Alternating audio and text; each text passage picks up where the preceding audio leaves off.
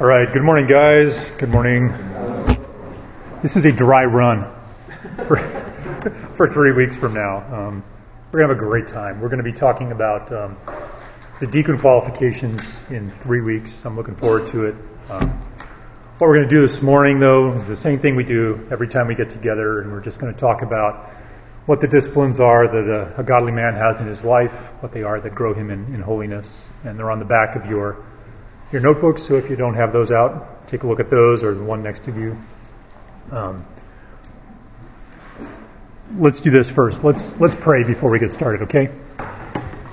Father in heaven, thank you so much for our time together. Thank you for these godly men. Thank you for your grace that has gotten them up this morning and brought them here. I just pray, Lord, that what we share and what we think about this morning would be pleasing to you. It would grow us in our holiness and our love for you, and we pray it in Christ's name.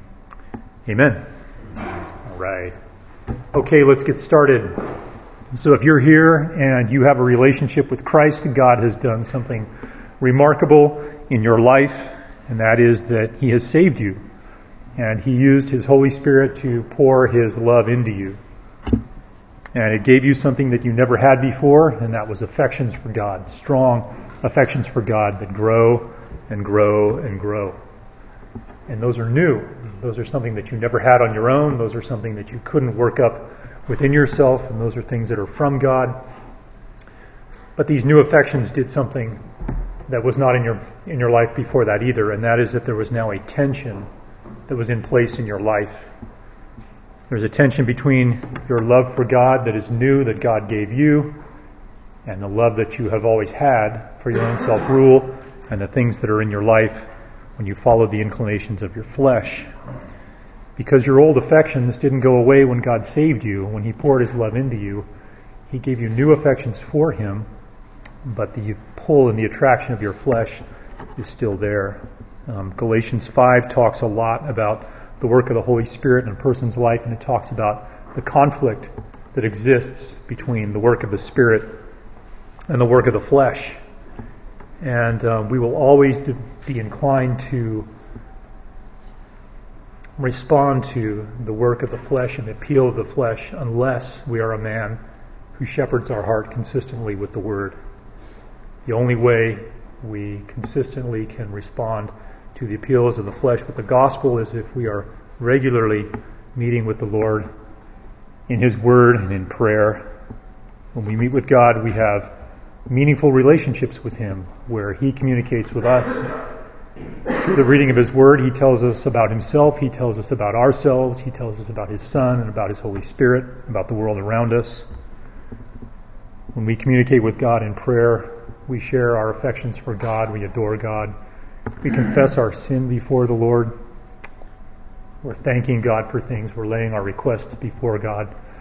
Those are the things that describe a meaningful relationship with God.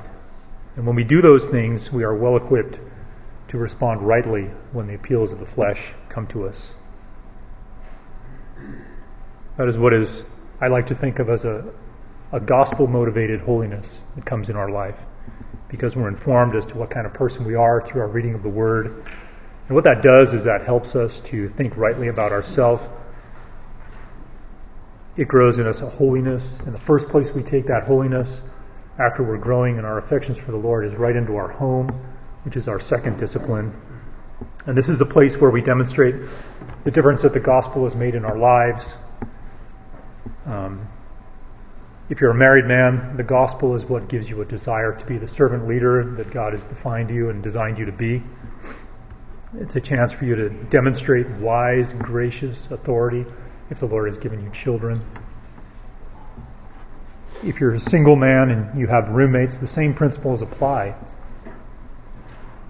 The time spent shepherding your heart towards holiness is what makes you the ideal roommate. It's what makes you patient and kind and gracious when you're living with someone else and you're sharing space and you're sharing food and you're sharing other things. It makes you the best roommate that you can possibly be. And if you're here and you're single and you're not living with anybody else, these principles still apply. Because anybody who visits you in your home, or anybody who interacts with you in your small group, they're under your influence, the influence that you bring with you that you've cultivated within yourself. They are the beneficiary of your walk with the Lord. So we want to remember that as well. So those are the first two disciplines. Our third discipline is our ministry. When you're a man who has shepherded your heart personally with the Lord and you're shepherding yourself well in your home, you're shepherding your home, that is the kind of man who is ready to step into ministry. Something that's really important for us to remember, is that every day you enter into ministry, you're bringing with you the fruit of your current walk with the Lord. You're bringing with you what you've already cultivated, and that has a grand effect on your ministry. If you're a man who consistently counsels your heart with truths from Scripture about your identity in Christ and who you are in Christ, and you're counseling your own life, you're guiding your decisions and your words and your deeds and your thoughts, and your affections by what is true about yourself in Christ, there is going to be a sweet fruit to your ministry. It's going to be a really sweet fruit. It doesn't mean the ministry is going to be easy, but it means there are going to be sweet relationships. There's going to be sweet fruit in that ministry.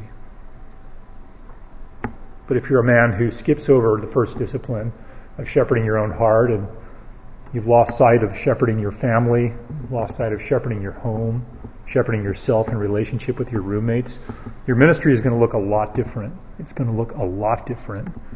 And I know that. I know that from personal experience, when from short seasons of life I will let some of those things go. What happens is your ministry becomes increasingly defined by tasks and deadlines and responsibilities and those kinds of things. And it moves away from addressing people's heart. It moves away from talking about the gospel and the blessing of the gospel.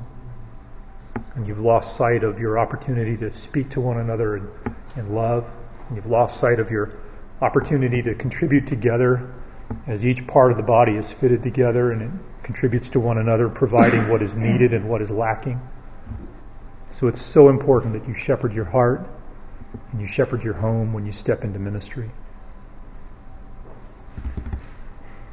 Our fourth discipline is the qualification, and those are laid out for you in 1 Timothy 3, verses 8 through 13. This is a really good thing to keep in front of you. Keep the deacon qualifications, keep the elder qualifications in front of you. Have them in your mind. Know what they are, know what they mean, understand them. When you spend more and more time looking at these qualifications, you realize that they're not something that you do. The qualifications are something that you are. It's what kind of man you are. And it's the kind of man that you become when you do regulate your thoughts and your affections and your actions by your identity in Christ. And that's the kind of man who is a qualified man. It's a man who is regularly shepherding himself with the gospel. And he's pursuing these qualifications by God's grace.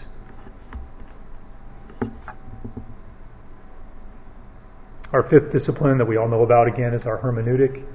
It's the process by which a man grows in his understanding of the gospel. It's a process by which a man grows biblically. It's a process by which a man grows theologically. We have three ways we do that here. We have what we have this morning here in Build. We want every man in our church to go through this. We want every man to be enjoying close fellowship where he meets with a group of guys and talks regularly, talks weekly, every other week, about his walk with the Lord, about his prayer life, about the gospel, about Psalm 119. We have H3. This is for the man who's demonstrated himself to be faithful here in Build. He's participated well. He's eager. He loves the Word. He wants to grow in his ability to assess God's Word and study God's Word. He wants to grow in his ability to use God's Word in his relationship with others.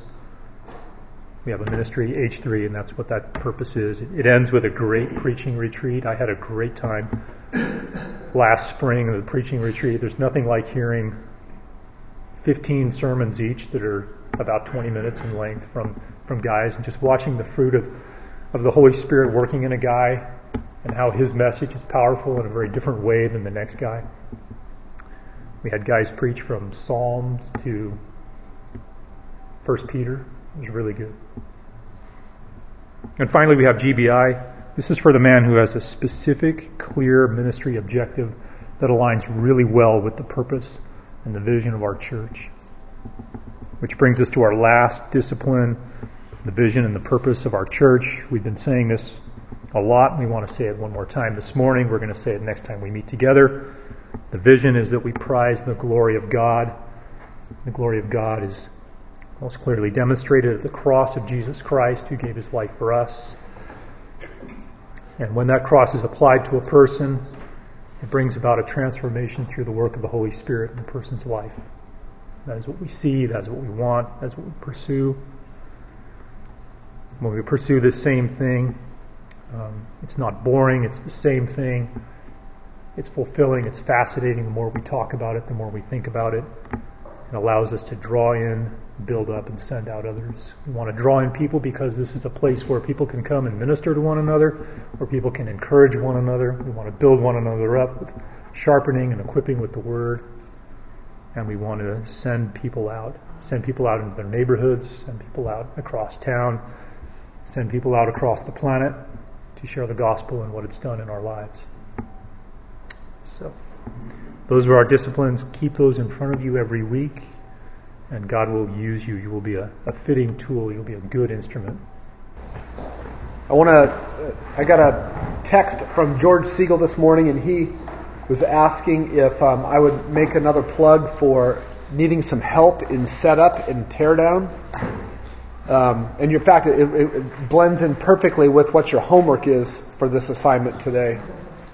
It's kind of what we've had this assignment since the very beginning, and I really like it because Sunday morning, when you're a church that does set up and tear down, and you're a church in a box, your Sunday is so heavy labor intensive.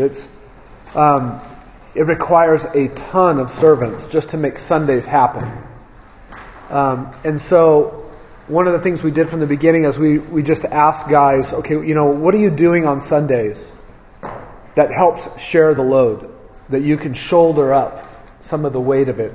And that's everything from, set up and tear down, obviously, to Next Generation Ministries and whatnot. But George would really like to have some more able-bodied guys to help out on Sunday mornings on either set up or tear down. If you don't know who he is, I can direct you and point you to him. Or if anybody here wants to be the point guy for that, if you want to talk to somebody who's on setup tear down here, Steve, look like all of you are. Wow, praise God. Praise God. George, there aren't any more men to help. Yeah, George, your setup and tear down crew is right here.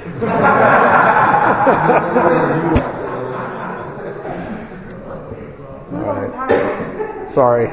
Never mind. All right. No, but if you're not serving, we'd love to have you there. George would love to have you there. It's great fellowship too, and it's a great way to serve the body. All right, well, let's pray. Acts chapter 6 verses 1 to 7 is where we're going to be.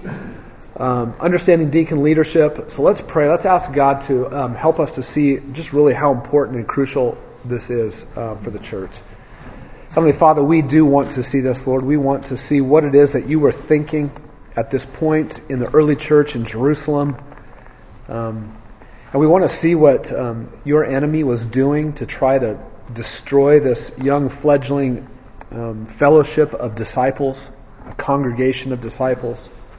We want to see, Lord, the wisdom that you gave the apostles and the early church to overcome a potentially scandalous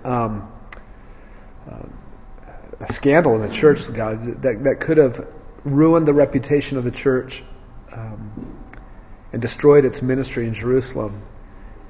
And Lord, we are in a day where we can look at each one of us into our own hearts and just across the table at one another, and each one of us carries the potential for scandal. And Lord, we need wisdom how to respond to trouble within the church so that we can make sure that the church continues to push forward the gospel into the community. So God, let us see something of your heart here this morning for the mission of the gospel. Let us see the need for the church to be wise and organized well so that it does not become impaired in its pursuit of the gospel. So, Lord, I pray that you would raise up many men here, Lord, to be deacons in this church or whatever church they end up at throughout their lives.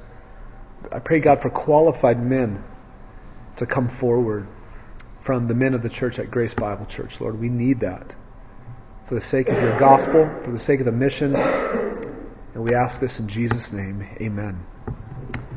All right. Let me read Acts 6, 1-7 for you, and I'm going to let you look at three different passages that will kind of do a trajectory on deacons. Acts 6, verse 1. Now at this time, while the disciples were increasing in number, a complaint arose on the part of the Hellenistic Jews against the native Hebrews because their widows were being overlooked in the daily serving of food. So the 12 summoned the congregation of the disciples and said, "It is not desirable for us to neglect the word of God in order to serve tables. Therefore, brethren, select from among you 7 men of good reputation, full of the Spirit and of wisdom, whom we may put in charge of this task. But we will devote ourselves to prayer and to the ministry of the word." The statement found approval with the whole congregation, and they chose Stephen, a man full of faith and the Holy Spirit, and Philip, Prochorus, Nicanor, Timon, Parmenas, and Nicholas, a proselyte from Antioch. And these they brought before the apostles, and after praying, they laid hands on them. And the word of God kept on spreading. And the number of the disciples continued to increase greatly in Jerusalem. And a great many of the priests were becoming obedient to the faith. Paul planted after this, it's going to be by Acts 9 by the time Paul is converted. And Paul from chapter 11 on is going to plant many churches across the Roman Empire. And one of them was in Philippi. Acts chapter 16 is where his account of being in Philippi is recorded. But I want you now to turn to Philippians chapter 1 for just a moment. And keep your hand in Acts 6. But I want you to look what is revealed from the time period at the end of Acts. Now let me help you on the time period here. Acts 6, with the trouble between the Hellenistic Jews and the Hebrews, was probably around AD 34, in that time period, plus or minus. The ministry of the gospel in Jerusalem was not many years, but it was short. It's hard to track down exactly how much. My opinion is it might have only been 2 or 3 years before Acts 8 and the church is scattered. We're talking like AD 34-ish. When that took place. At the end of Acts, Paul is left in prison in Rome. And that's when he wrote his prison epistles, of which Philippians is one of them. That time period is probably close to AD 62. So now we're talking almost 30 years later. Not quite, right? What do we find 30 years after Acts 6? Paul writes a letter to a church he planted, and he says in chapter 1, verse 1, "Paul and Timothy, slaves of Christ Jesus, to all the saints in Christ Jesus who are in Philippi." And out of the saints, we're including the overseers and the deacons. Okay? So by AD 62, there are offices of overseer, which is elder, and deacons. Okay? Not long after this, anywhere between 62 to 64, when Paul is released from prison, turn to 1 Timothy chapter 3. Just a matter of within maybe even a year, he writes a letter when he is freed from prison in Rome to Timothy, who is in Ephesus. And in chapter 3, verse 8 of 1 Timothy, he says, well, we can even back up to verse 1, "It's a trustworthy statement. If any man aspires to the office of overseer, it is a fine work he desires." An overseer then must be, and then we have the qualifications for overseer or for elder. And then in verse 8, "Deacons likewise must be men of dignity, not double-tongued or addicted to much wine or fond of sordid gain, but holding to the mystery of the faith with a clear conscience. These men must also first be tested. Then let them serve as deacons if they are beyond reproach. Women or wives likewise must be dignified, not malicious gossips, but temperate, faithful in all things. Deacons must be husbands of only one wife and good managers of their children and their households. For those who have served well as deacons obtain for themselves a high standing and great confidence in the faith that is in Christ Jesus. So what's the point here? What is Acts 6 in comparison to Philippians 3 or Philippians 1 and 1 Timothy 3? I think it's the seedbed for deacons. It's the seedbed that deacons grew out of. Okay? The 7 back in Acts 6, if you turn there, they were not called deacons anywhere in that passage. And so in one sense, I think you got to be careful to not call them deacons on one sense. In another sense, I'm okay to call them deacons because I think that's the seedbed out of which deacon leadership came. There's no doubt that later, fuller New Testament teaching about deacons, there's no doubt that it should be connected to Acts 6. It should be. But what I want us to see this morning is the bigger context of what's going on, the role that it plays in the gospel mission from the church in the city of Jerusalem. I want to help you see how this passage then has also impacted Grace Bible Church in regards to deacon leadership. And the subject of deacons is one of the most important subjects. I don't know if you believe this. You may not. But the subject of deacons is one of the most important subjects for the local church to grasp. Now, when was the last time you were involved in a church where anybody even said that? We don't grasp this like we must yet, I don't think. But I believe, based on what's going on in Acts 6, that the church's effectiveness with the gospel is actually dependent on deacon leadership. And that's the case I hope we can make. So what I want to do is I want to give you 5 observations from Acts 6, 1 to 7 that shape our understanding of deacon leadership at Grace Bible Church as we advance the gospel. Are you ready? Number 1. Deacons exist primarily because the church must advance the gospel. That's the first blank. Advance.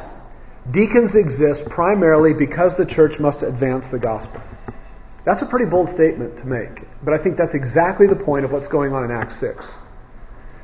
This is the most important observation. This is the one that we have to lead with because it centers on the big picture of the context of Acts 6 and the rise of this deacon layer of servant leadership. This observation is about examining really the seedbed here that the deacon seeds sprouted in. So here's the question. What was the overall context? What was the overall mood going on when these 7 men were raised up to serve? I think we were in this passage last summer on Sundays. But why did a deacon layer of servant leadership even arise? It arose because the gospel mission could not be slowed down in Jerusalem. It couldn't be postponed. The apostles did not want to hit pause. And that's why these 7 men were raised up. You say, well, how do you know that? Well, they actually tell us. Look at Acts 6, verses 2 to 4. So the 12 summoned the congregation of the disciples, and they said, "It is not desirable for us to neglect the word of God in order to serve tables. It is not desirable for us to neglect the word of God in order to serve tables." By the way, they weren't writing commentaries. That's not what they mean. We're up in our ivory tower writing commentaries, and we don't want to neglect the Word of God. That's not what they mean. What were they doing? What does it mean that they don't want to neglect the Word of God? What just happened? What's been going on? They've been taking the gospel into the city of Jerusalem.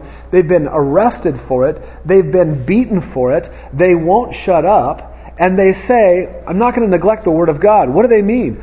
We're not going to neglect the mission of the gospel of Jesus Christ in the city of Jerusalem. It's not desirous that we stop doing that. So, let's have some deacons. Okay? That's the main idea here. Therefore, brethren, select among you 7 men of good reputation, etc. But we will devote ourselves to prayer and to the ministry of the word. Go back to chapter 5. Prayer and the ministry of the word. Watch this. Back to actually chapter 4. The first time when they were arrested, verse 23, when they had been released, they went to their companions. They reported all the chief priests and the elders had said to them. And when they heard this, they lifted their voices to God with one accord and they prayed. And you remember what happened when they were done praying? Verse 31. And when they had prayed, the place where they had gathered together was shaken, and they were all filled with the Holy Spirit, and they began to speak the word of God with boldness. What does he mean when he says, we're going to devote ourselves to prayer and to the ministry of the word? We're going to keep praying because we need to be bold with the gospel mission. And in chapter 5, they just got beaten for it and threatened again. So why did a deacon layer of servant leadership arise? It was because the gospel mission could not be slowed down. It couldn't be paused. It couldn't be postponed, even for a legitimate complaint. Widows weren't being fed. So don't miss making the connection here for us between a deacon layer of leadership and the expansion of the gospel message and the mission of the church in Jerusalem. When you read these early chapters of Acts, when you see the apostles not wanting to lose any steam or power or momentum for their mission, what should you think of? When you see these men not wanting to slow down at all, here's what you should think of. Deacons. A servant layer of leadership coming up because the gospel can't stop. It has to go. When you see the gospel stretching and spreading into every corner of Jerusalem, even to the priests of the temple, chapter 6, verse 7, a great many of the priests had become obedient to the faith. What should you think of? A servant layer of leadership arising in the church to assist the apostles. That's the connection you can't miss. The gospel mission of the church is not losing steam, and a deacon layer of leadership go together. Now, I think a lot of times you can think of complaints in a church or a problem in the church, and you make the connection between that and deacons. Deacons are needed for that. Is that true? Yes. Mick? How long, typically, at least for the elders here at Grace, or what's the time span when you see a need and when you actually elect a man? That's a good question. To fill that position. Because it seems like, I don't know if there's a time span here, but it seems like it's pretty quick. This is a quick one. Yeah. I can guarantee you this. The elders of this church are not that quick. But when we do see it, we do start to look for a man. And the overall process of, like what they did with the congregation, selecting from among them 7 men of good reputation, the process we go through by which we're evaluating that man's reputation according to 1 Timothy 3 is slow and it's careful, and it takes longer than shorter. But we do, where we see it, we start to ask ourselves a question: who should we have do this if it's not something we should do? A lot of times it takes us far longer to figure out that we shouldn't be doing it and that we need somebody else to do it. We're just pretty slow on that. But we'll talk a little bit more about that when we get to the last point. So the thing that I think happens, it's easy to make the connection between there's a need in the church and deacons. And that's right, and that's good, but that's not what the overall context is trying to be. That's not what Luke's trying to demonstrate here. I don't think that's what the Holy Spirit's trying to demonstrate. What's being demonstrated here in these chapters of Acts is that two things that connect together is the gospel can't be slowed down, and we need deacons, or a servant layer of leadership. Okay? If you make the connection between deacons and needs within the church, that's too small of thinking. Too small. It includes that, but it's much more than that. Okay? The church should not be slowed down in the gospel mission. Why does a church need a deacon layer of leadership? Because its elders will probably get involved in things that the elders should not be involved in. Even legitimate needs that are important. But being involved in them, it will inevitably slow the elders strategizing for the gospel mission of the church. That's the connection to make.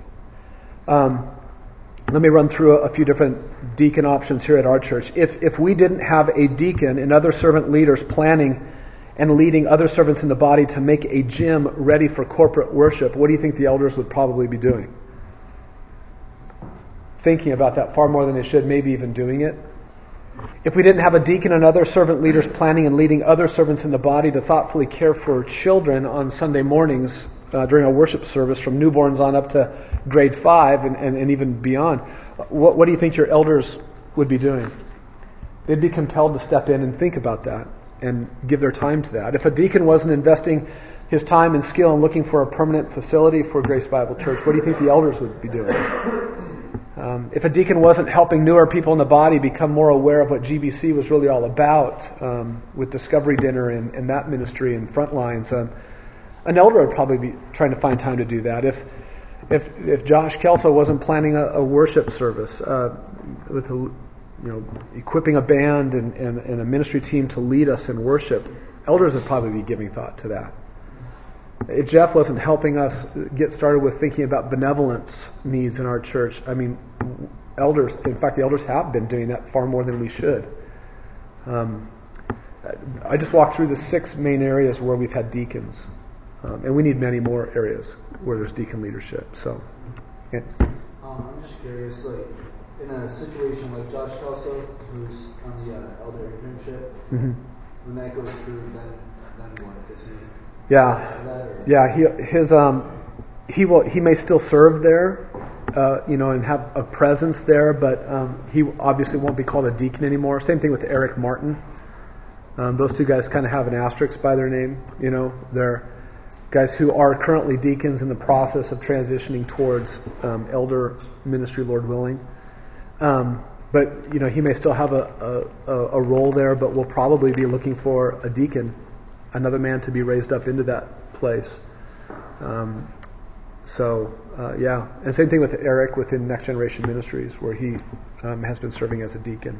So it's a good question. I can tell you what makes my heart race as an elder.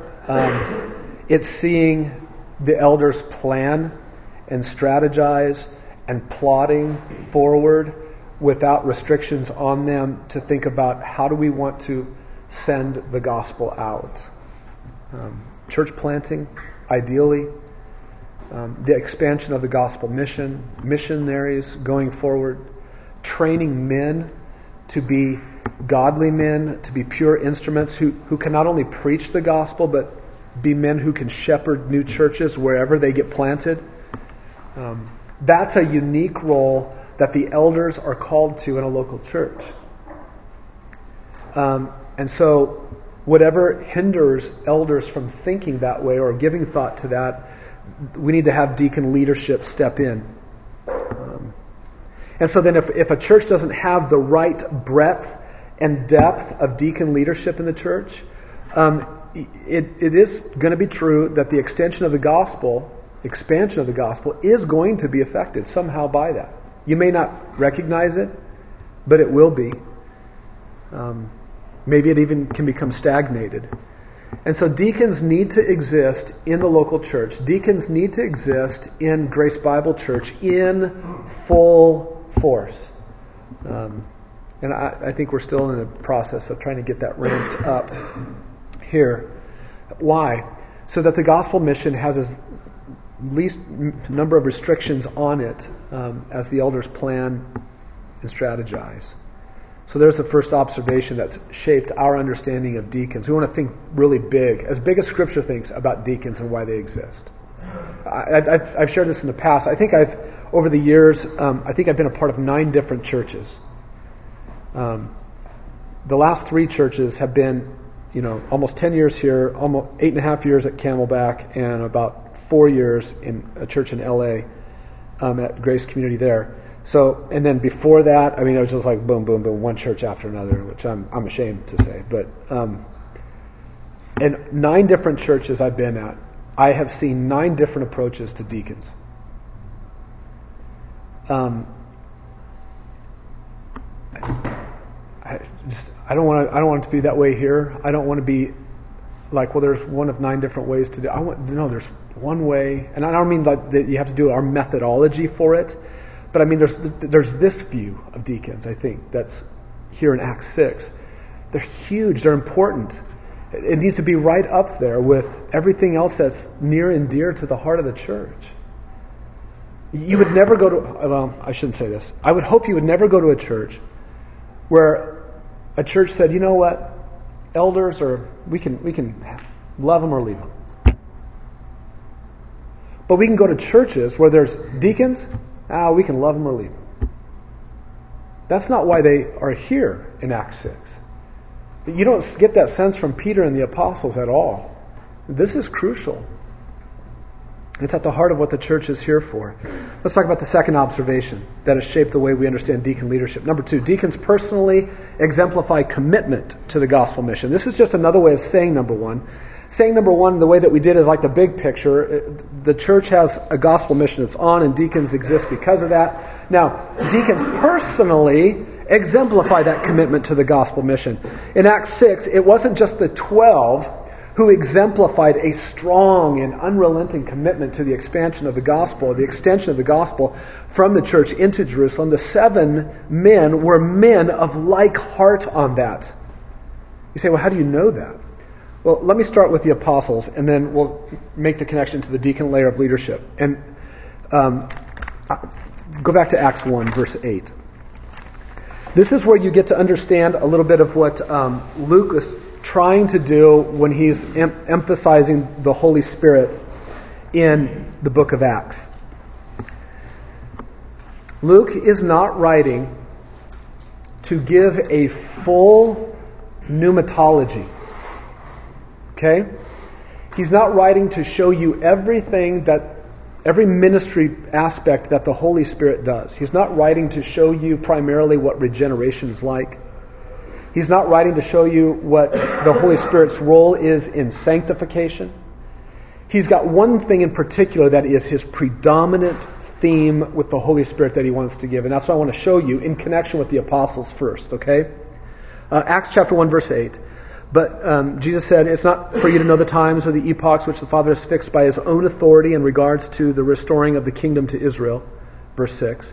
But, right now, guys, you will receive power when the Holy Spirit has come upon you. Okay, so, in other words, I don't have that power, an apostle would say at that moment, but I will receive it. And that power is connected to the Holy Spirit. And then what next, Jesus?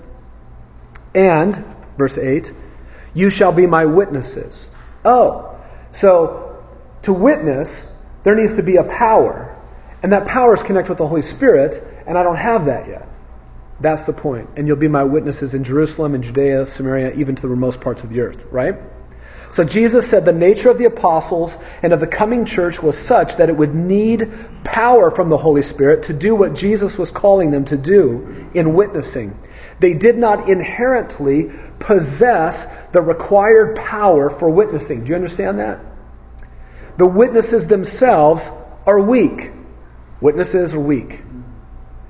This gospel witnessing that will go on, this gospel testifying and proclaiming and preaching, it requires power from none other than God himself.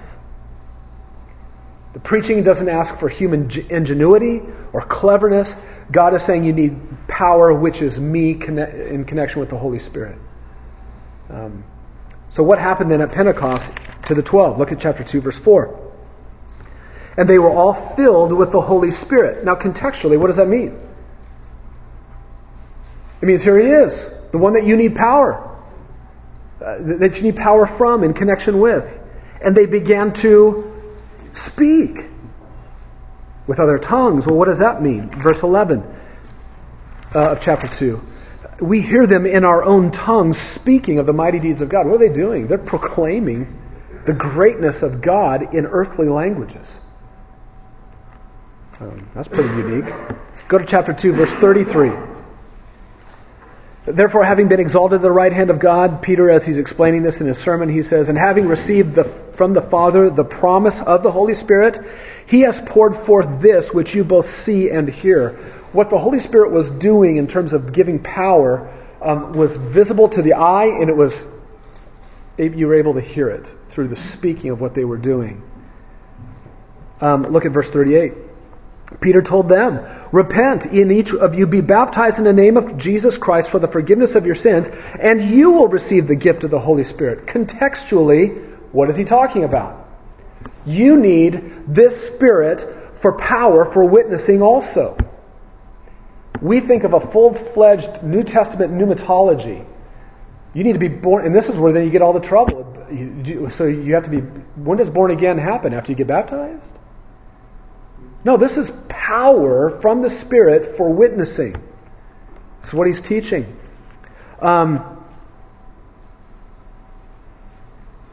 Chapter 4, verse 7.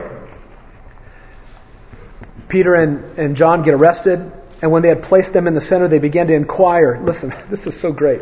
This is the temple leadership. And they come, and you remember Peter healed this man? And what did they say? In verse 7. By what power? Could they tell that these guys had power? Yes. Of course, a man was raised from his lameness to walk. Yes, absolutely. There's power here. In what name have you done this? And Peter, filled with the Holy Spirit, said to them, rulers and elders of the people, if we're on trial today for a benefit done to a sick man as to how he's been made well, etc. So, fullness of the Holy Spirit upon Peter, repeatedly, coming and then coming again. What for? For the proclamation and boasting in the name of our Savior. Look at chapter 4 verse 13. And as they observed the confidence of Peter and John, and they understood that they were weak men, they were uneducated and untrained, they were amazed. And then they said, these guys were with Jesus. Chapter 5, verse 32. They're threatened to not speak anymore, but they continue to do that. And we just read this after the end of their prayer. And we are witnesses of these things. I think I missed a verse I wanted to get. Chapter 4, verse 31. I'm sorry, I missed that one. When they had prayed, and the place that they had gathered together was shaken, they were all filled with the Holy Spirit and what? Now, with what you know, if all you've read is the first part of Acts, they're filled with the Holy Spirit and then what? They speak. You see, what is Luke trying to show us here in regards to the role and the ministry of the Holy Spirit? He's trying to show us one thing about the Holy Spirit. He's not trying to teach us everything about the Holy Spirit, but this one thing. When the Spirit of God comes upon you in Acts, you open your mouth and you preach the gospel and you testify with boldness. That's what happens. Chapter 5, verse 32. Yes, Kyle. When it says they were filled with the Holy Spirit, how does that work when they're already filled with the Holy Spirit? Well, the point is they weren't. See, what you have to distinguish between is indwelling, which Luke isn't even touching on.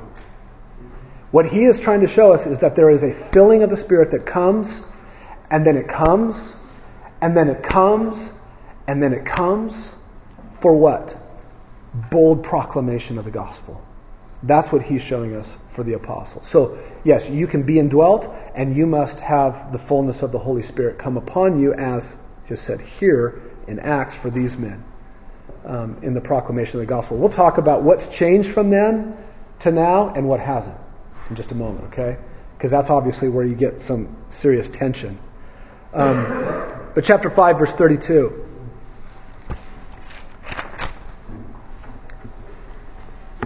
Peter again is speaking, and he says, we are witnesses of these things in regards to God granting to Israel a Savior, a Prince, who will grant them repentance. We are witnesses of these things, and so is the Holy Spirit, whom God has given to those who obey Him. Again, contextually for what? For witnessing. Here's the great thing. You know what? The great witness with a capital W, who is the Holy Spirit, you know He's the best witness of Jesus. He's a witness of these things. God gives Himself, who is the witness, to weak witnesses so they be powerful like He is in witnessing. Okay?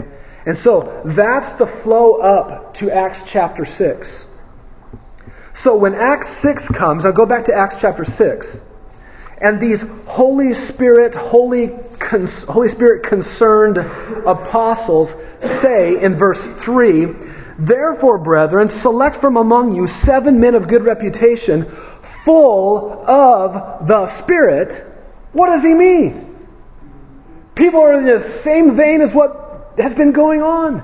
It is not an option to pick a man for this ministry need who is not bold in the proclamation of the gospel that the Spirit brings.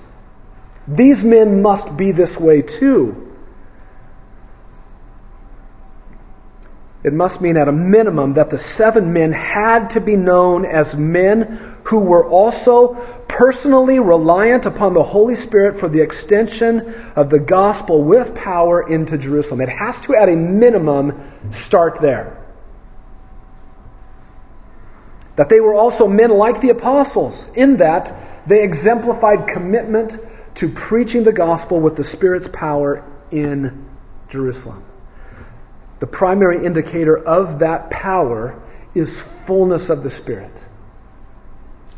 Now, the good question to ask was, is there any evidence in Acts that any of these 7 men were actually like this? And there's 2 of them that stand out. Let's talk about Stephen first. Is there any evidence that Stephen was a man full of the Spirit and power in the proclamation of the gospel? The whole next chapter is about that, is it not? Look at chapter 6, verse 5.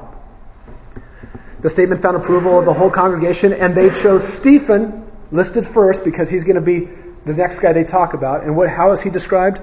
A man full of faith and full of the Holy Spirit. Look at chapter 6, verse 8. Stephen, full of grace and power. I wonder what that power is associated with. The Holy Spirit. He was performing great wonders and signs among the people. Look at verse 10. But they were unable to cope with the wisdom and the Spirit. Do you see how Luke is just it's easy for him to transition back and forth between talking about full of power, full of the Spirit, full of power, full of the Spirit. Same idea in mind. Look at chapter 7, verse 51, when he is at the end of his preaching. Oh, man, he says this. Well, just think about this contextually. You men who are stiff-necked and uncircumcised in heart and ears, you are always resisting the Holy Spirit. You're doing just as your fathers did. What does that mean contextually? You're resisting regeneration?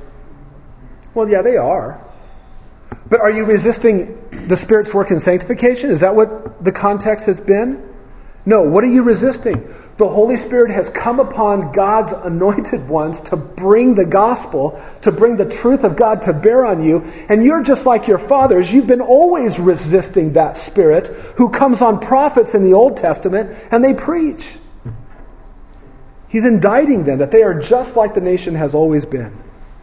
Verse 55, one last time. Being full of the Holy Spirit, he gazed intently into heaven and he saw the glory of God and Jesus standing at the right hand of God. The 12 apostles wanted a man like that to feed widows. To step into the lives of widows who are being neglected. The apostles wanted a man like that to step into people who were complaining. Complainers needed... Did they have a legitimate complaint? Yeah, they did. But they wanted complainers to be around that kind of man. What about Philip? He's the other guy. Was he committed to the extension of the gospel? Well, how about Acts 8? Remember this? Therefore those verse 4, who had been scattered went about preaching the word. Philip went down to the city of Samaria and he began proclaiming Christ to them. The crowds with one accord were giving attention to what was said by Philip as they heard it and saw the signs which he was performing. For in the case of many who had unclean spirits, they were coming out of him shouting with a loud voice, and many who had been paralyzed and lame were healed. So there was much rejoicing in that city. Go to verse 12 of chapter 8. But when they believed Philip preaching the good news about the kingdom of God in the name of Jesus Christ, they were being baptized, men and women alike. Verse 26, an angel of the Lord spoke to Philip, saying, get up and go south to the road that descends from Jerusalem to Gaza. That is, it's a dirt road. And so he got up and he went. Verse 29, and the Spirit said to Philip, go up and join this chariot. Verse 35, then Philip opened his mouth. Beginning from this scripture, he preached Jesus to him. Verse 39, when they came up out of the water, the Spirit of the Lord snatched Philip away, and the eunuch no longer saw him, but went on his way rejoicing. But Philip was found at Azotus, and as he passed through, he kept preaching the gospel to all the cities until he came to Caesarea. Was Philip a man who was committed to the gospel, proclamation and testifying and expansion? Absolutely. He's a man under the control of the Holy Spirit, uniquely so, right? In a pretty unique way. What about the next time we bump into Philip in Acts? How about Acts 21? Go there. Verse 8. Acts 21, verse 8. By Acts 21, Saul has become the great missionary planter that he is, and he is on his missionary journeys. He's crisscrossed the Roman Empire. He's making his way back to Jerusalem, but he wants to stop at Philip's house on the way in Caesarea. Verse 8, on the next day we left and we came to Caesarea, and we entered the house of Philip the bread server. No, that's not what it says. We entered the house of Philip the widow comforter. It doesn't say that. Philip the evangelist. That's how he's known by Acts 21. He's Philip the evangelist. All right, so back to Acts 6. Don't miss this. The 12 apostles were men who were obviously committed to the extension of the gospel. But get this, they wanted men also committed to that kind of gospel extension, to feed widows, to shepherd widows who were facing bitterness. I'm being overlooked. Have you not read the law, what it says about God's heart for widows? What is going on here? God, through the apostles, is making it clear that those women facing those kinds of challenges need men stepping into their lives who are committed to the extension of the gospel.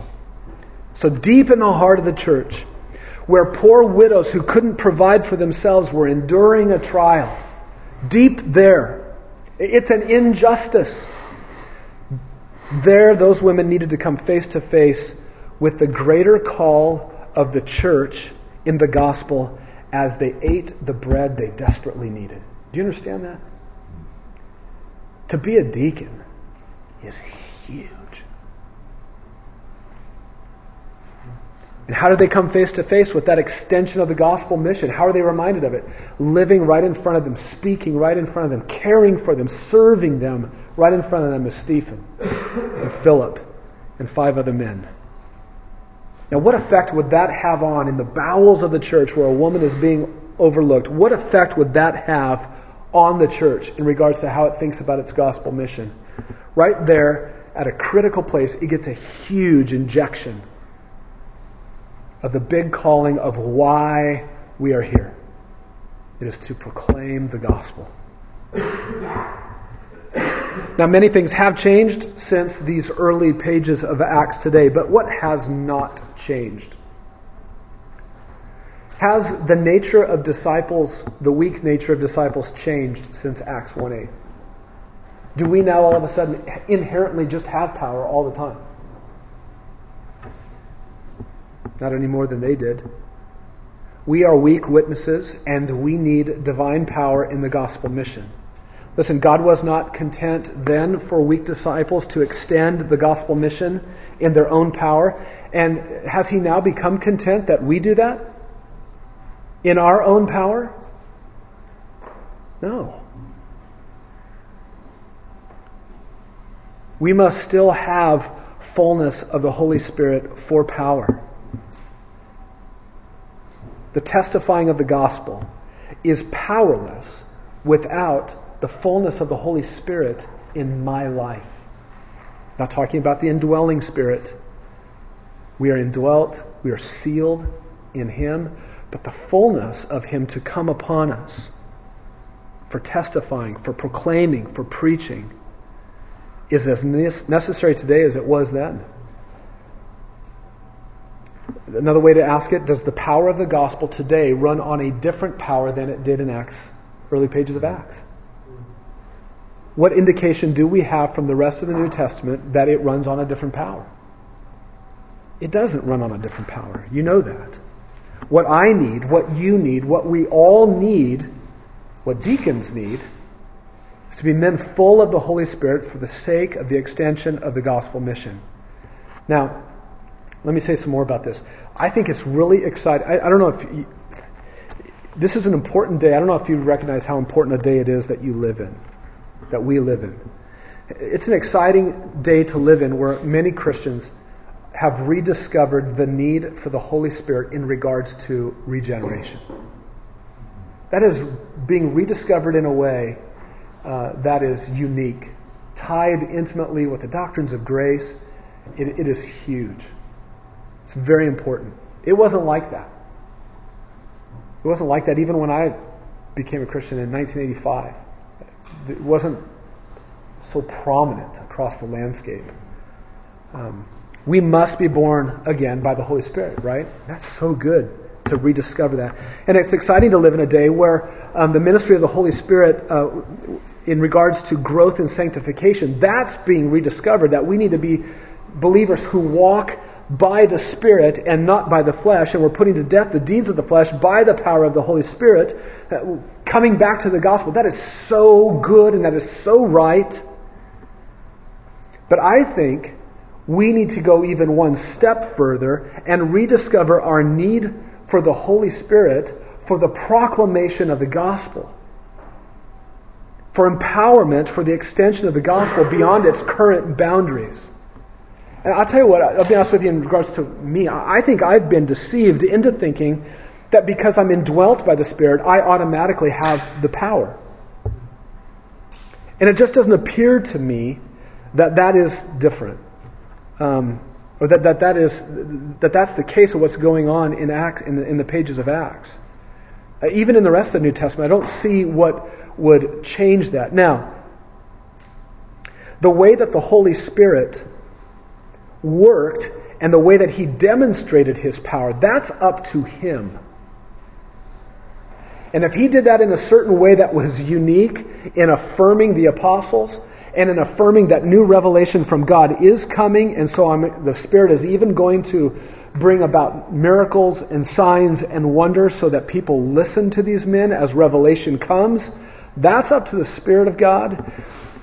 The expectation in wanting the fullness of the Spirit now is not that I do signs and wonders or you, but that we need the power of the Spirit for proclamation. What did Paul say? Can I remind us, 1 Corinthians chapter 2? When I came to you, brethren, I didn't come to you with superiority of speech or of wisdom, proclaiming to you the testimony of God. I determined to know nothing among you except Jesus Christ and Him crucified. I was with you in weakness and fear and in much trembling, and my message and my preaching were not in persuasive words of wisdom, but in demonstration of what? The Spirit and of power. Why? So that your faith would not rest on the wisdom of men, but on the power of God. We even looked at this in 1 Thessalonians. Do you remember this? When we talked about this in chapter 1. Our gospel did not come to you in word only, but it also came in power. Whose power was that? Do you remember? It came in power and in the Holy Spirit and with full conviction. You know what kind of men we proved to be. Who's he talking about? You remember? He was a man of power. That's how he was sure that they were among God's elect. That the power of the gospel invaded Thessalonica through the preaching of the apostles.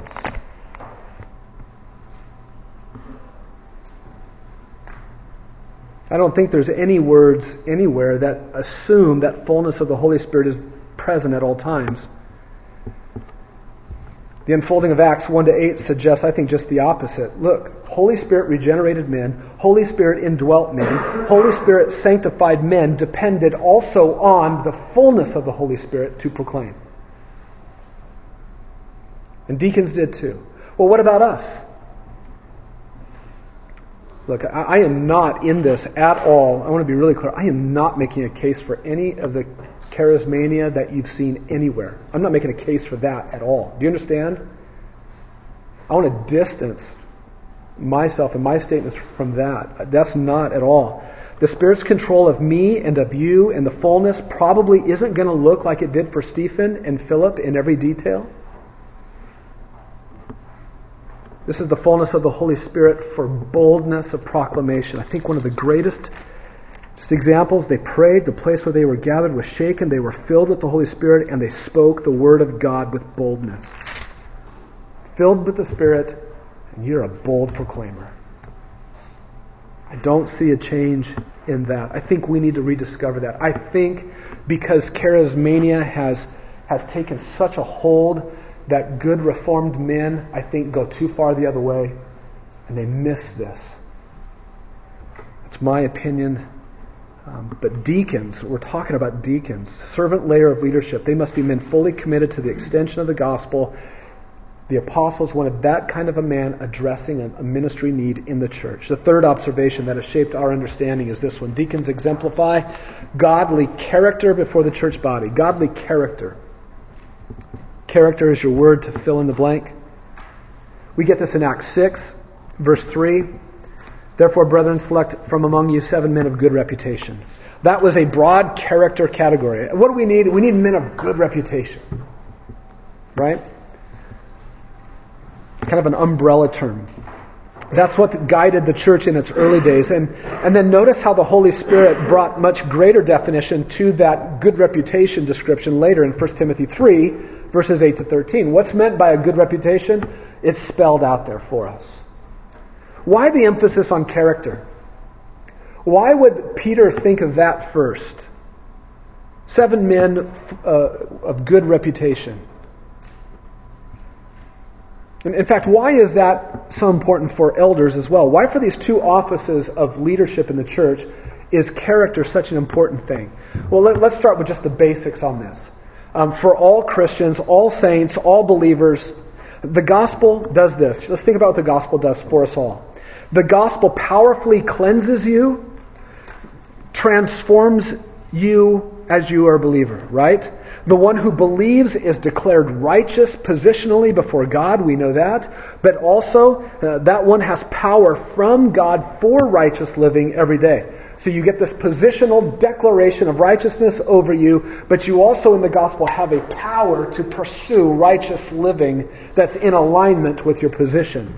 And the goal for the rest of your life is you're trying to close the gap on your practice of righteousness and your position of righteousness, and you will get there when you die. Right? So why the emphasis on character for this layer of leadership in the church? Well, according to the New Testament, God wants both of these leadership layers, the elders and the deacons, to be examples to the rest of the church for holiness of life. It's not that the elders are to be holy along with the deacons and then the rest of the church can be whatever they want. Right? It's not that at all. Paul actually made it clear in Philippians 2. Turn there with me for a second. Let's look at this. Watch what he says to the church. Philippians 2, verse 15.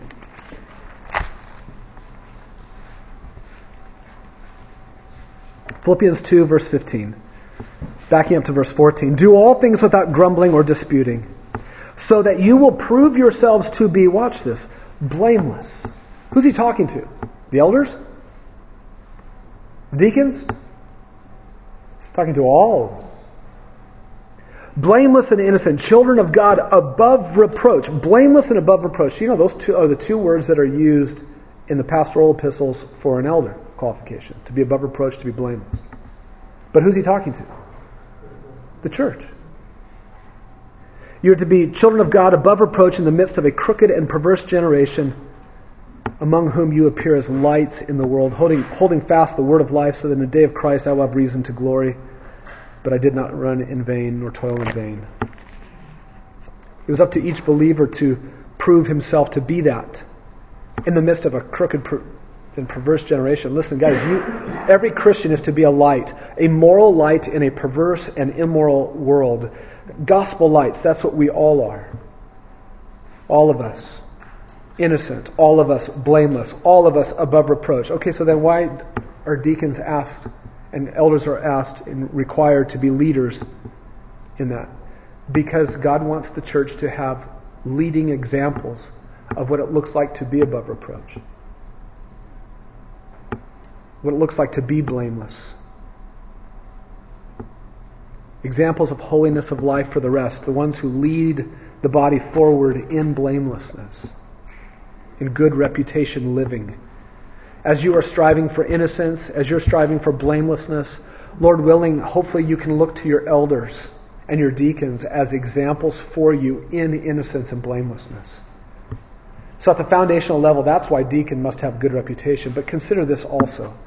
When the gospel is being pushed and proclaimed through the city like it was in Jerusalem, or in a neighborhood in Chandler where we live, or a tribal people in PNG, if the believers extending that gospel are compromising in their character, then the message of Jesus loses its credibility. Imagine, put yourself back into Jerusalem when this was going on. Think of the potentially devastating obstruction to the gospel that would have resulted if the church did not address this need of Greek widows being fed, of not being fed. A neighbor, an unbelieving neighbor in Jerusalem, could say to a Greek widow who's considering believing the gospel of Jesus Christ, an unbeliever could say to that Greek widow, don't listen to that group. Don't listen to them. Do you see how they treat women like you? Why would you want to be a part of them? Why would you want to believe their message? Do you see how character matters? Character can't be separated away from the proclamation and the extension of the gospel. Deacons are the ones that need to exemplify the very godly character that is required in the ungodly situation they're stepping into. It was ungodly for the Hebrew believing Jews to not want the Greek-speaking Jews who are widows to have food.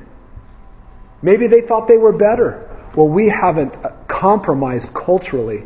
We are true Jews. We haven't learned the Greek language. We're not adopting Greek culture practice. You guys have. We get to eat and you don't. Who knows what's behind it? We're not told. But character matters. It validates and points to the legitimacy of the message. So, deacons exemplify godly character before the church. That's why there's a list in 1 Timothy 3. Fourth observation. Deacons exemplify two things here. Humble service as they meet specific needs. There's your two blanks. Humble service and specific needs. Humble service as they meet specific needs in the church. What can't be missed here in this chapter is the servant language that is used. Serve tables. Serving tables. The Romans didn't like this word for service at all.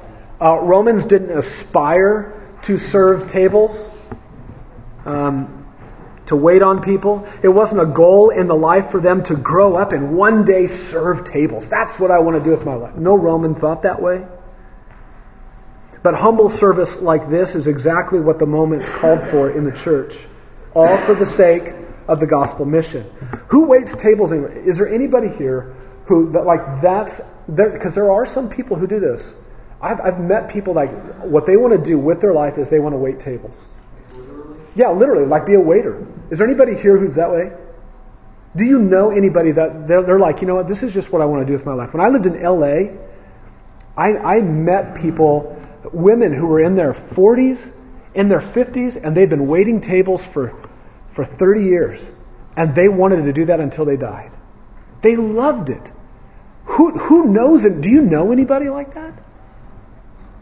You see, that is foreign in our culture. Look, I'm not saying that it's not appealing sometimes to think about doing that compared to what you're doing, but here's how I've viewed waiting tables, because I did it one period in my life as well. For me, waiting tables is a service that you tolerate as you hope to elevate yourself towards something greater. Right? That kind of thinking isn't very far off from what they thought in the first century. And yet what the church needed at this moment was godly men. Men who loved the extension of the gospel, to humble themselves and aspire to this. And this is the way that God is. Did you know that? This is the way that God is. Mark 10:45. The Son of Man did not come to be served, but what? To serve. And to give his life a ransom for many. That is the very nature of God, for God to humble himself and give himself away. Philippians 2, verse 5 and following. He did not regard equality with God a thing to be grasped, to use for his own self-aggrandizement. I don't think you know who you're dealing with here. When did Jesus ever say that? He didn't use it to promote himself, his own equality with God. What did he do? He emptied himself. He took on the form of a slave. pouring himself out to death. The head of the church is a servant. Can a member under that head not be a servant? No. And the apostles don't suggest that this ministry in the body is a stepping stone ministry. Look, just do this for a while and then we'll get you into an elder position somewhere. They don't act that way. This is like, no, aspire to this. Evidently, it looks like the early church had no trouble finding 7 men in their group, ready and willing to humbly serve. And so the first deacons exemplified that humility and that humble service. But notice how I worded number 4. They met specific needs in the church. And that comes down to at the end of verse 3, that we may put in charge of this task. What's interesting in Acts 6 is how the deacon of leadership didn't arise. Okay, the deacon layer of leadership, it didn't arise all on its own, distinct or separate from a specific need. It wasn't like the apostles thought, you know what? We just need to have like this next layer of guys ready to go that they can just, kind of be on the bench. It didn't come up like that at all.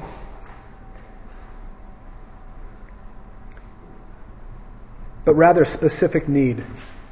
As Mick asked about earlier, there's a need within this body to search for a more permanent home, a facility for the church, so that we have the freedom to do what we want to do for training men, equipping the saints, especially during the week if we wanted to, more broadly on Sundays if we wanted to. And so the elders have decided that searching for a property is not something that we want to do as elders, but so for that task, we've appointed a guy named Mike Caruso. That's what he does. And we've got 5 other guys who are like that in different tasks, different areas. Now, some of those tasks will be ongoing for the life of our church. Some of them aren't. Mike's task will not be, Lord willing, ongoing for the rest of the life of the church. So then what do you do with him then when his task is complete? He has no idea that 35 guys are talking about him this morning. What do we do then? He becomes Mike the Evangelist. That's right. That's really good. That's really good. Thank you for going with Philip and not Stephen for him. That's good. Huh? Yeah, we martyr him. That's what we do. No. But when the task comes to an end, then the office of deacon comes to an end. Does that mean that Mike is not character qualified for deacon? No, it doesn't make any statement on that, but it means the task is done. And he stands ready for any other task, Lord willing, that we might want to appoint him to. So if everybody would just stop having kids, we won't need any deacons anymore. Eventually, when they all grow up and specific tasks. It's task driven, I think. I think that's the example that's given. That's the way we're shaping our approach to deacons. I've been a part of churches where deacons are just this class, this layer of guys. I don't really know what they do, but they just exist all of the time. They're just there. Nobody can get a lasso around them, but they're there. That's not what this is all about, right? Let's talk about the last observation. Number 5, deacons exemplify courage in the face of complaints and controversies in the church. Acts chapter 6, verse 1. At this time, while the disciples were increasing in number, that's when a complaint arose. Doggone it. That's the world we live in, right? The gospel is just going in Jerusalem and a complaint arises. That word for complaint means literally this. It means a low-toned, behind-the-scenes mumbling. This is the grumbling that goes on when nobody else is, you're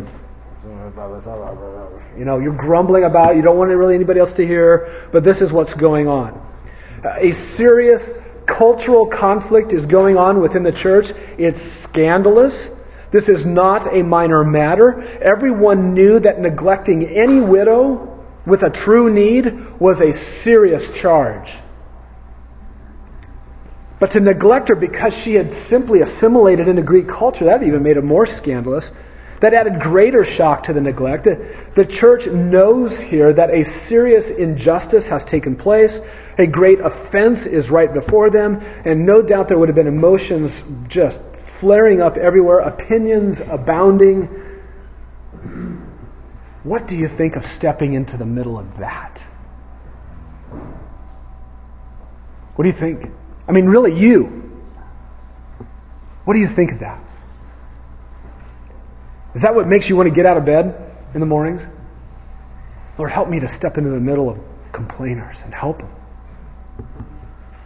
The 7 were raised up to courageously do just that. To step into that complaint. Listen, not stomp on it, but step into it. The 12 in the church thought that the 7 would need both faith and wisdom. They need to be men of good reputation, full of spirit and the wisdom. Verse 5, a man full of faith and the Holy Spirit. Faith and wisdom is needed for these guys. They would need to be men who trusted God, that He would help them bring His wisdom to bear on the whole matter, on each life that is impacted by the complaint. What kind of a man wants to do that? What kind of a man wants to step into that kind of a complaint and bring God's wisdom to bear on the situation? Are you that kind of man? Do you want to be that kind of man? I want you to be that kind of man. Your elders need you to be that kind of man. We need those kinds of men in the church. Here's the honest truth. I want to just be honest with you. You guys already know this. You've probably already experienced this. Injustices happen at Grace Bible Church. They do. Nobody gets up in the morning thinking, you know what, how can I create an injustice in my church today? Nobody wants to do that, but offenses do occur. And there are legitimate complaints in Grace Bible Church, just like there was in the church in Jerusalem, just like there are in every single church. And the reason that they are there is because I am here, and because you are here. Right? It's who we are, unfortunately. We are still under the influence of indwelling sin within us. And so we automatically at times will create injustices and offenses on a regular basis for one another. And as those who are sometimes overcome by sin from time to time, we then also complain against one another. We grumble. And I'm not saying this to justify any of that. It's just an observation. So injustices and offenses take place at Grace Bible Church. And that's because complainers and grumblers go here, attend this church, are members of this church. I'm one of them. You're one of them. And the question is, are you a man of courage who is willing to step into the middle of that sometimes, whenever it's needed, to trust Him and to step into it, to bring the gospel to bear on those complaints? Also, that what? What's the whole point here? What's the whole passage about? So that the complaint doesn't become toxic and obstruct the momentum of the gospel from the church into the community. If the complaint spreads throughout the church like a cancer in the body will become spiritually sick and it will be rendered ineffective for the gospel. Have you ever seen this happen at a church? Oh my goodness. The best way to stop a church is not from the outside in, but just get somebody in the middle who's got a complaint and they won't let it go. And the church doesn't send a godly, qualified man into the middle of it to solve it, to shepherd and care for the people. It becomes a really warm Petri dish. It's growing the offense. What do you think about stepping into the crossfire of two people, the McCoys and the Hatfields? Bang, bang, bang, bang. What do you think about standing in between that? That's what deacons would have been doing. Here, that's what we need. Now look, Mike Caruso, not all tasks are this way. Mike Caruso doesn't have warring parties that he's stepping between. Neither does George. Jeff might sometimes. But not every deacon task is that way. But what do those people in those situations need to see? They need to see the big picture again. the gospel extending deeper and deeper into enemy territory, offering a pardon to rebels. And who brings that to bear on them? It's the deacon, the man who's full of the Spirit, who wants the gospel to be proclaimed everywhere. A holy man, a godly man, that all parties involved will see a man who's exemplifying the very holy character that they may actually be struggling themselves to personally demonstrate at the moment.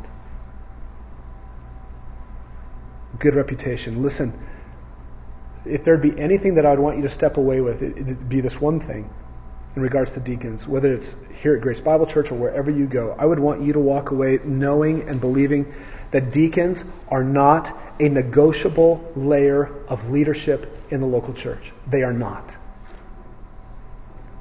Fortunately, they are. Oftentimes misunderstood. But it is not a negotiable layer of leadership. They are an essential layer of servant leadership in the church, all for the sake of the gospel continuing to expand. What we'll do next time, what Scott will do with you is he'll walk you through the list of deacon qualifications, and we'll give you a tool that you can use to, hopefully on a weekly basis, you can actually pray through the deacon qualifications for yourself. So that you can be setting those qualifications in front of you saying, Lord, I aspire to this. Help me to be a leader in these qualities that every other Christian is called to exemplify, but help me to become a leader in that.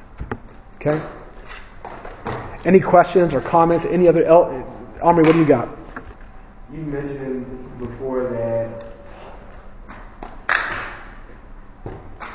the elders' view, our church's view on deacons, especially not being negotiable, has been a process, right? At what point did the elders realize that this was an issue? Because I hear you saying, if there was a church that we were considering, right, that should be something we should be thinking about. What are their deacons like? What do they think about deacons? If a church was at the point that we were at one point, how would we think through that? Tom, do you remember what? I remember, but I remember. It can make the elders look terrible, but I will. We were convinced that we had to have deacons. We were convinced of the biblical paradigm that we should have, that the church must have deacons. For a couple of the elders, we came from a church that didn't have deacons. We were convinced this church needed deacons, but Scripture isn't really clear on exactly what deacon roles should be. There's some that can be obvious in the midst of a conflict, like Acts 6.